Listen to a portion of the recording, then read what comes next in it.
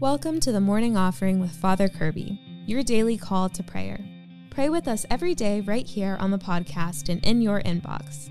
Learn more at morningoffering.com. Greetings, friends. Welcome to the Morning Offering with Father Kirby. Today is Wednesday, September 20th, and today I'd like to talk about St. Andrew Kim. But first, let's pray together. In the name of the Father, and the Son, and the Holy Spirit. Amen. O Jesus, through the Immaculate Heart of Mary, I offer you my prayers, works, joys, and sufferings of this day, for all the intentions of your Sacred Heart, in union with the holy sacrifice of the Mass throughout the world, for the salvation of souls, the reparation of sins, the reunion of all Christians, and in particular for the intentions of the Holy Father this month.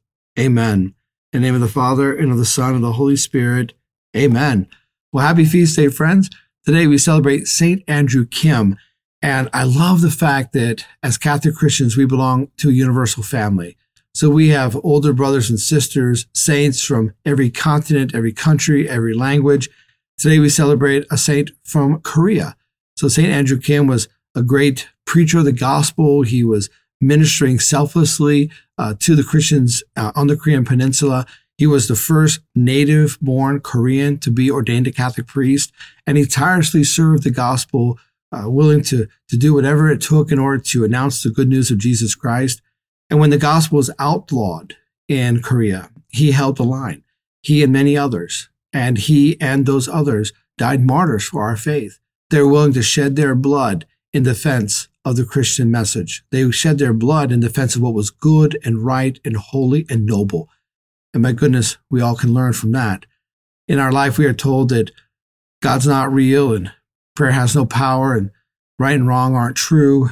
We are told all kinds of lies in our secular world today. And oftentimes we are called to stand up for what is right, to have that moral courage to defend what is good and right and noble. And so we need help like St. Andrew Kim. We need his intercession. We need his spiritual friendship in order to help us. And of course, as this saint today is from Korea, we can particularly ask him for peace. We know right now the tension between North Korea and South Korea, it's serious. And it can actually cause major loss of life if conflict should erupt.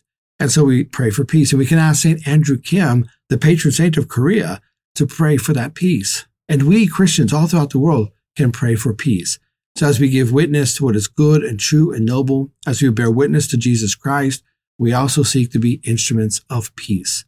So today is a powerful feast day, a reminder to us of the universal family that we belong to as Catholic Christians. Those are our thoughts for today, dear friends. I want to thank you for joining me. I encourage you, keep fighting the good fight. And remember, you can receive daily spiritual encouragement sent right to your inbox whenever you subscribe to the Morning Offering at morningoffering.com. God bless you. Thanks for listening today. Be sure to like, share, and subscribe to our YouTube channel. The Morning Offering with Father Kirby is a production of Good Catholic, the media division of the Catholic Company. For more faith-filled podcasts and videos, visit goodcatholic.com.